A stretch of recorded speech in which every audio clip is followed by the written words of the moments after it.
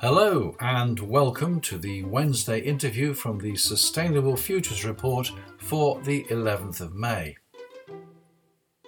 I'm Anthony Day and my guest this week is Patron Ian Jarvis. I suggested to him that the Sustainable Futures Report risked becoming repetitive and that it was time to take stock, and he agreed to talk about that with me.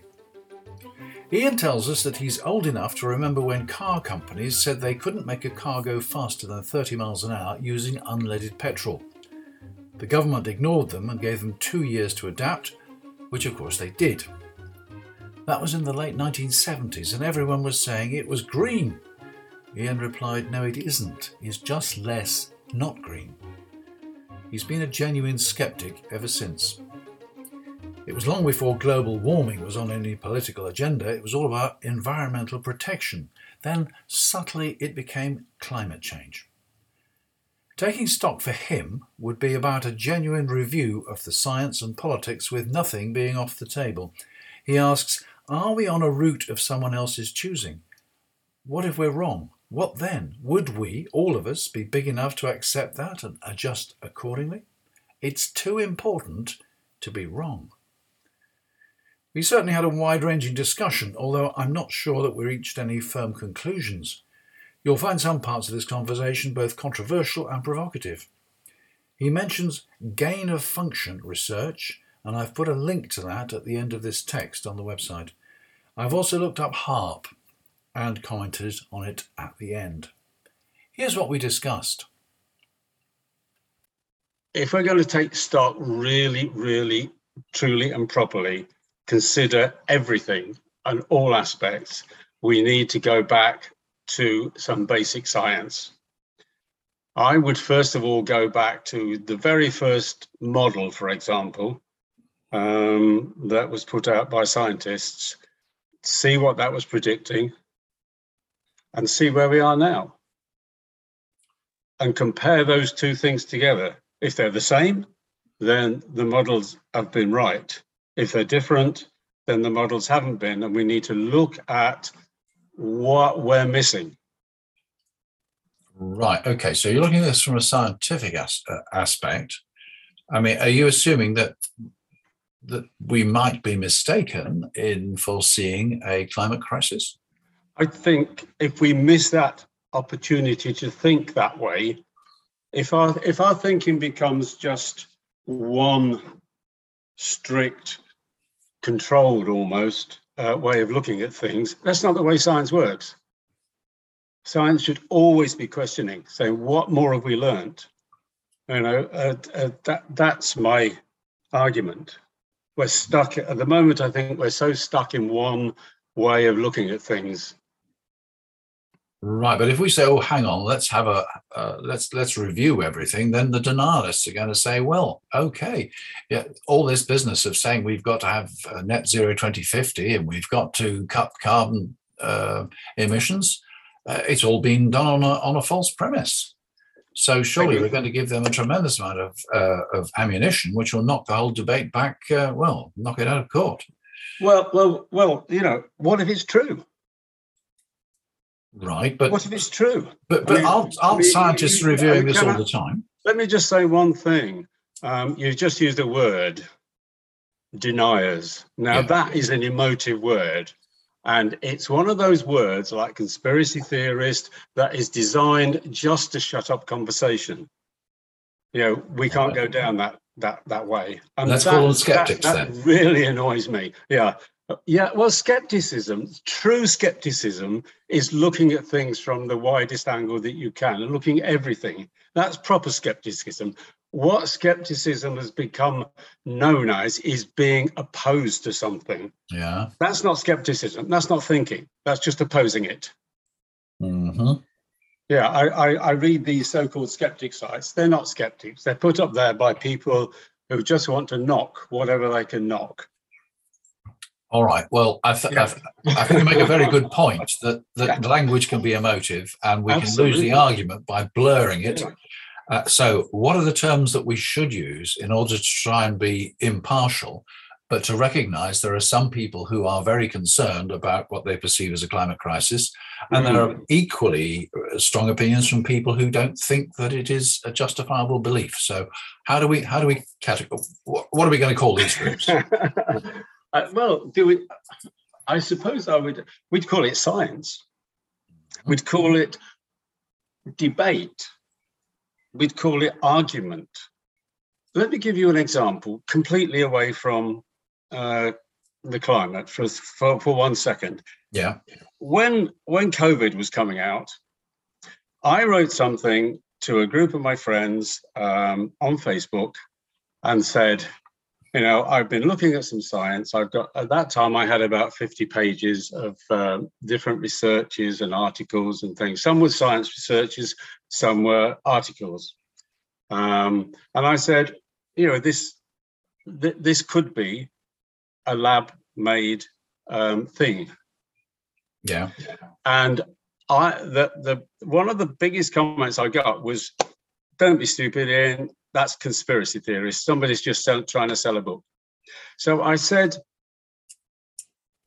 I said something like, "Well, can accidents happen?" I said, "Have you ever dropped a glass of wine? Is it possible that it could have been lab made?" I mentioned gain of function, and he said he didn't know anything about gain of function. I told him what it was, and I said, I'm open, I'm listening. Show me your research.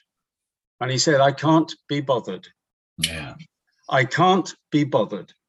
Now that's what I see going on with climate. The science is settled. Well, that's a myth to start with, ever. Science is never settled, and any good, sensible scientist will tell you that. I wouldn't describe myself as a scientist, but I do have a degree in science, computing science, as it happens, and I know how to read papers. And I know you don't have to understand all the science to get a meaning from most papers. Some you do, and you can skip those if you're not into that. CO2, from what I gather, is less than 1% of the atmospheric gases, yeah? Yeah. I know from my chemistry, which I was hopeless at school, I have to say, but we did things like titration in chemistry, and that's where you just add a little drop of something into a solution, and one drop suddenly makes all the change. So I do appreciate that small things, small percentages are not necessarily unimportant, but I've also seen about water vapor. Yeah. And that's a big greenhouse gas. Yeah. I've also read plenty of articles about the sun. What can we do about the sun? The solar minimum that people are saying, many scientists are saying we're approaching a solar minimum. And that's going to make a bigger change in the climate. And I'm not even suggesting that we don't need to do stuff, because I really do think lots of the things that we're doing are really, really useful in a general environmental sense. And I would certainly not decry lots of those things. But I think we're out of balance, Anthony. I really think we've got out of balance at the moment. Right. Well, let's just go back a stage. You talk about water vapor. There's no denying that water vapor is a significant greenhouse gas, but it's always been there.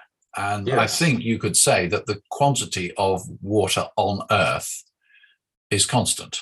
It may be in water vapor, it may be in the oceans, it may be in rivers, but the total doesn't change. Now, as far as carbon dioxide is concerned, carbon dioxide for a very long time has been finite in terms of the quantity on Earth. But we, by exploiting fossil fuels, are actually releasing carbon dioxide from within the Earth, and we're adding to the stock. So first of all, there is a change in the carbon dioxide. It's no longer in equilibrium.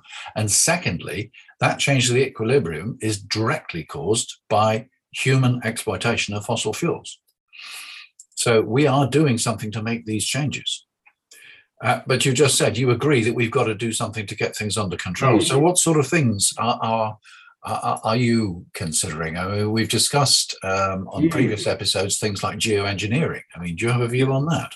Interesting enough, that somebody on Radio 4 yesterday afternoon, it was a naturalist program on the science on Radio 4, and this person was concerned about reptiles. That was her specialism. But she said, I know we have to make priorities because there is not enough money. The first item on the news program, 5 minutes later, was that Biden has put £33 billion to provide mostly weapons for this war in Ukraine. Yep. 33 billion. Yeah. I also read that the total spent on war in the world is over £2 trillion per year now, mostly from the USA. There is money. Look at the money that's spent on COVID, for example. So we've got to think about how we run the entire. I'm getting into big stuff here, I think. Yeah. How we run. All these things are affecting everything. War has more environmental effect and carbon effects than anything else. You build the weapons, you send them across to somebody. You've then got to rebuild all the infrastructure that you've just destroyed. All this, stop using plastic bags in Sainsbury's makes no difference whatsoever. If we get rid of those things, think how much of your fossil fuels you could save, for example. How realistic is that? Well, yeah, but if we don't try, we're never going to get there, are we? No, quite. But we might never get there even if we do try. Well, then we will just be the next extinction. Yes. And I'm sure, and there have been many extinctions over the past, and people even say there have been plenty of human extinctions in the past. So, the life goes on, the world will still turn around. Yes. Yes. Yeah. Well, I was talking to Manda Scott this week, and one of the things she said in response to me, I was saying, look, with people like Putin, with people like Xi Jinping, who is actually urging his miners to produce even more coal at the moment, what chance have we got of actually making a realistic change? And she said, if you concentrate at that level, probably little chance. Yeah. Start at home. Start making the change at home. Well, maybe we have I think she's quite right that we have much more chance of changing things at home than we have changing things globally. And maybe that should be the first stage towards changing the world. But whether that's going to be done in time is another question. The only thing I see wrong with that, and I do see where she's coming from, because that's taking the easy steps, if you like. I can stop buying whatever it is, or so on. But it's going to make no difference. It really isn't. Look at one example, HAARP. You've heard of HAARP, HAARP? High Active Auroral Research Program, I think it stands for. All right. Well, we'll look that up and find a link to it. Yeah. It started off some decades ago. It's an array of microwave technology, Wi-Fi technology, which beams radiation up into the atmosphere. It heats the upper atmosphere to over 1,000 degrees. Oh, right. And there are now, I think 40 or 50, maybe even more, around the world of similar devices. The Russians have something, they call it something different. The main one, the biggest one that I know of, is in Alaska. It's a USA military device. Are you telling me, I mean, I'm sure you wouldn't try and tell me that's going to make no difference to the weather. But what's the purpose of it? Is it a geoengineering thing? That's a very good question. We don't know. I mean, I've also read that HAARP has now been switched off, but there are other equivalents around. There's also a similar thing in the ocean. They're putting Wi-Fi in the ocean. Yeah. And what effect is that going to have, Anthony? I mean, basically, I'm not saying I know. And that's the big problem, because we just don't know. And I think too many of us are afraid of saying, actually, we don't know.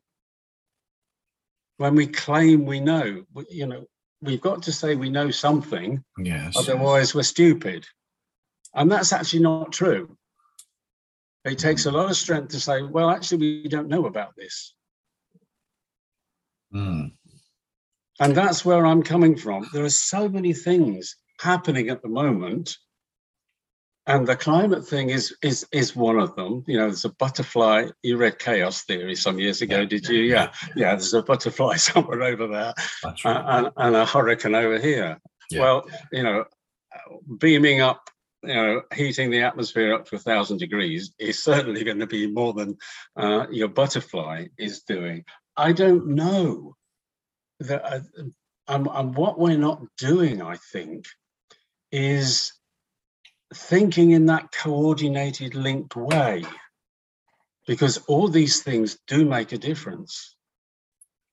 Who is there to think and coordinate all these different things? I mean, is it something for the United Nations? United Nations is more of a technical, more of a political organization than a technical organization, isn't it? It is, yeah. And I'm not sure I have a great deal of faith in the United Nations either. I mean, you mentioned China and Russia. Well, I might counter argument, and yet, what about, as I mentioned a little while ago, what about all the stuff that the American military has done over the years? They've wrecked Syria, they've wrecked Libya. Are their wars justified any more than Russia's wars are justified? My argument is no. They've all been political wars. Political wars or petroleum wars.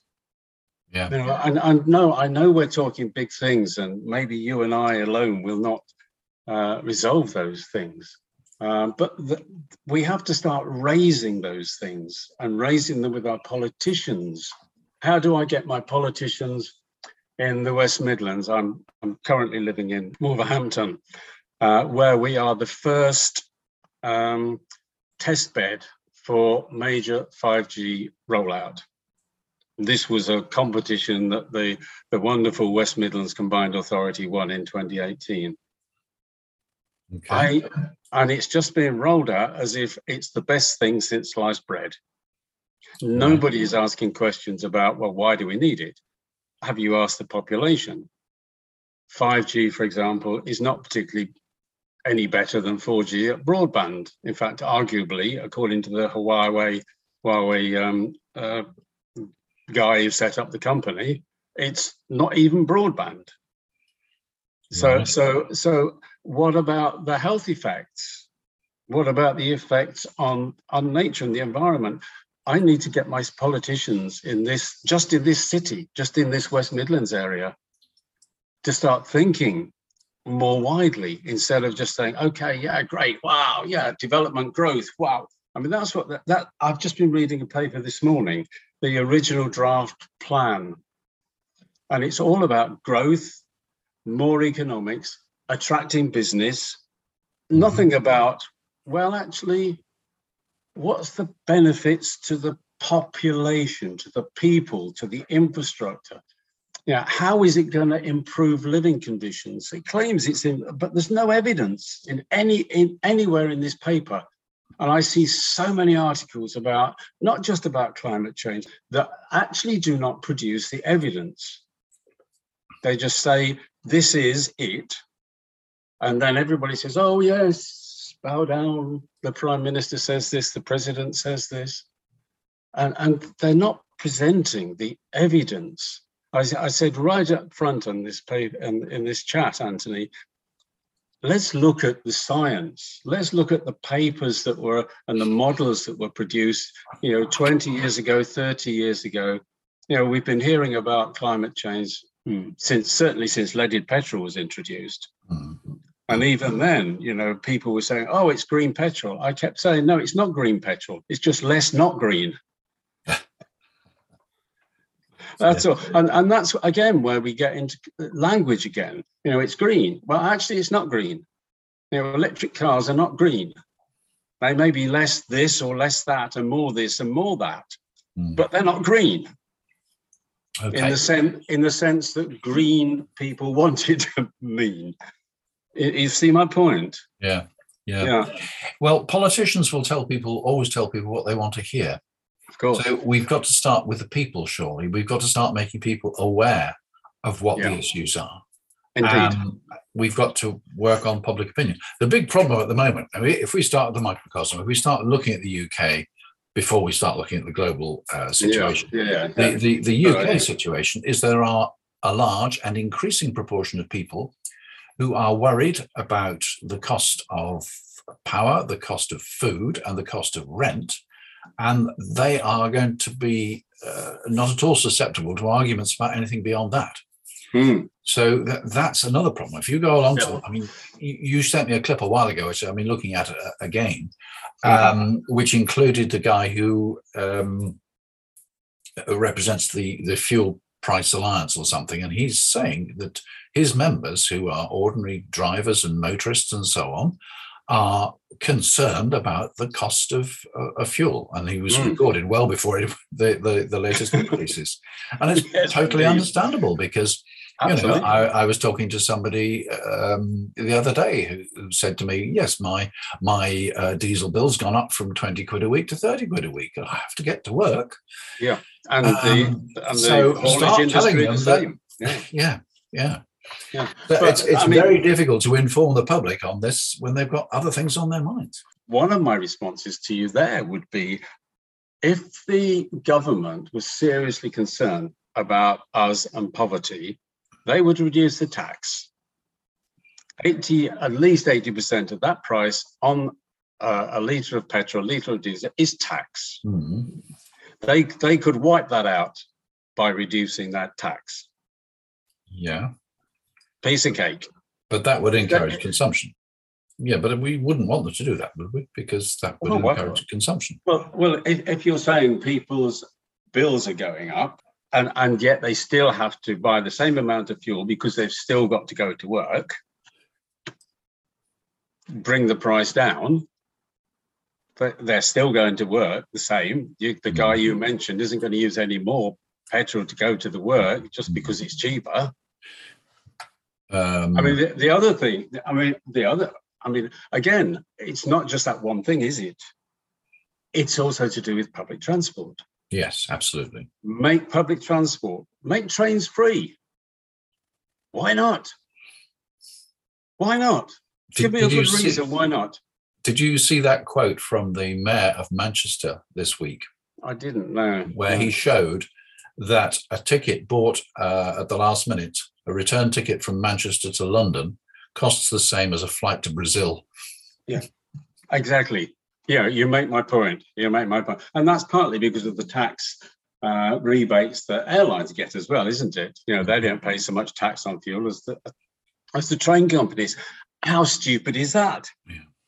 I don't know if it's still true, but it certainly used to be the case that if you wanted to rebuild a structure, keeping the structure there, you paid VAT on everything you bought. If you knocked the whole thing down, then you built from scratch again, you didn't pay VAT on your stuff.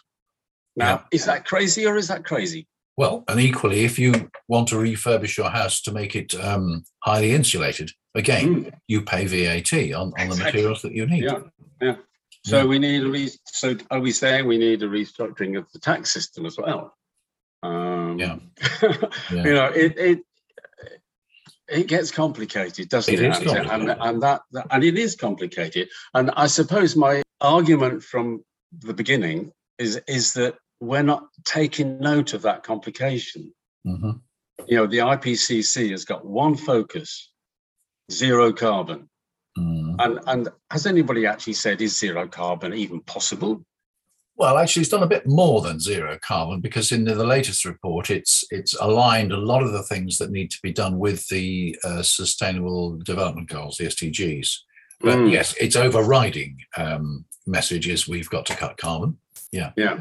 Yeah. Yeah. And what are these sustainability goals? Are they sustainable? It's just, we have these lovely phrases and they sound wonderful. What do we mean by sustainable? I mean, nobody's really defining, in my mind, it's sensible terms, what that actually means.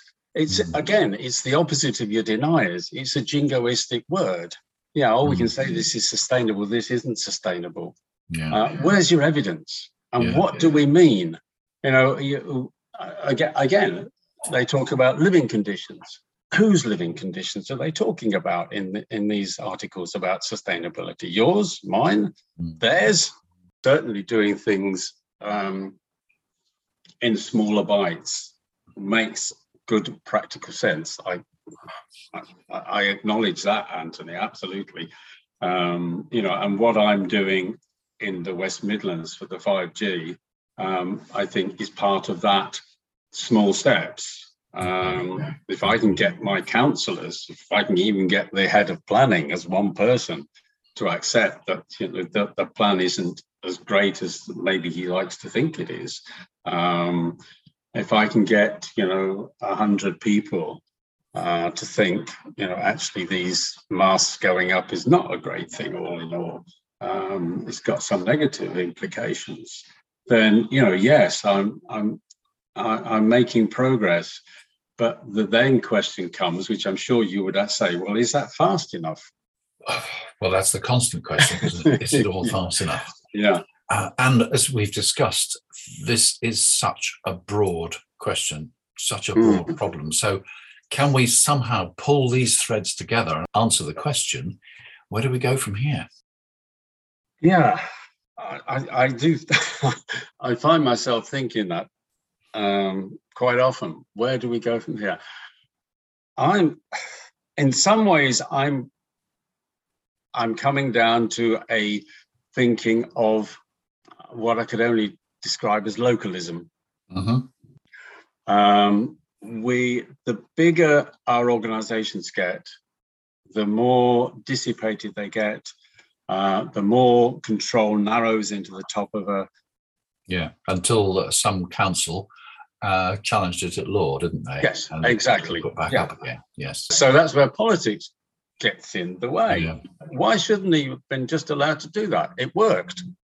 Did you hear the episode about deep adaptation? Deep adaptation is aimed at coping with a situation where climate change proves to be unstoppable and leads to societal collapse. Yeah. Now, would you accept that? Would you accept that we are on the way to societal collapse because we will not actually control the climate crisis? Or are you confident that we will carry on and things will never get that bad? I think we're facing a mega change. I would totally agree with that, I think. I don't know what the change is going to be. I might say it's more to do with war than per se climate change by itself. So on balance, are you optimistic? I'm optimistic. I'm optimistic for the species in the sense that I think some of us will survive. I think a lot of us might not. It's down to us, Anthony, and I really do mean us. I think we have to stop bickering between the so-called deniers and the Extinction Rebellions. We've got to get behind that language. Yeah, I'm an optimist. Well, thank you. There are some serious and profound thoughts there. Ian Jarvis, thank you very much for talking to the Sustainable Futures Report. Thank you, Anthony. It's been a delight to speak with you. Thanks very much. I fear our conversation reinforces the feeling that there are no simple answers to global problems, but maybe that's a naive statement anyway. Ian mentioned HAARP, HAARP, so I looked it up on Wikipedia. The High Frequency Active Auroral Research Program was a US defense project set up in 1993. Its original purpose was to analyse the ionosphere and investigate the potential for developing ionospheric enhancement technology for radio communications and surveillance. The Defence Department withdrew from the project in 2014, and since 2015 it's been operated as a research tool by the University of Alaska, Fairbanks. It involves high-power radio transmissions, but there's no mention of superheating the atmosphere. I'm grateful to everyone who takes part in Wednesday interviews, and I hope the ideas we share help to stimulate your own thinking. There are plenty more coming up.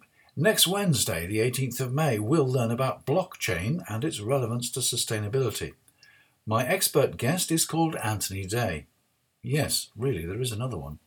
He lives in Dublin and answers my questions about cryptocurrency, NFTs, and whether blockchain is using dangerous amounts of electricity. Maybe I'll call the episode Day by Day. On Friday, there'll be the usual selection of sustainability news. But for the moment, that's it. That was the Wednesday interview from the Sustainable Futures Report. I'm Anthony Day. Until next time.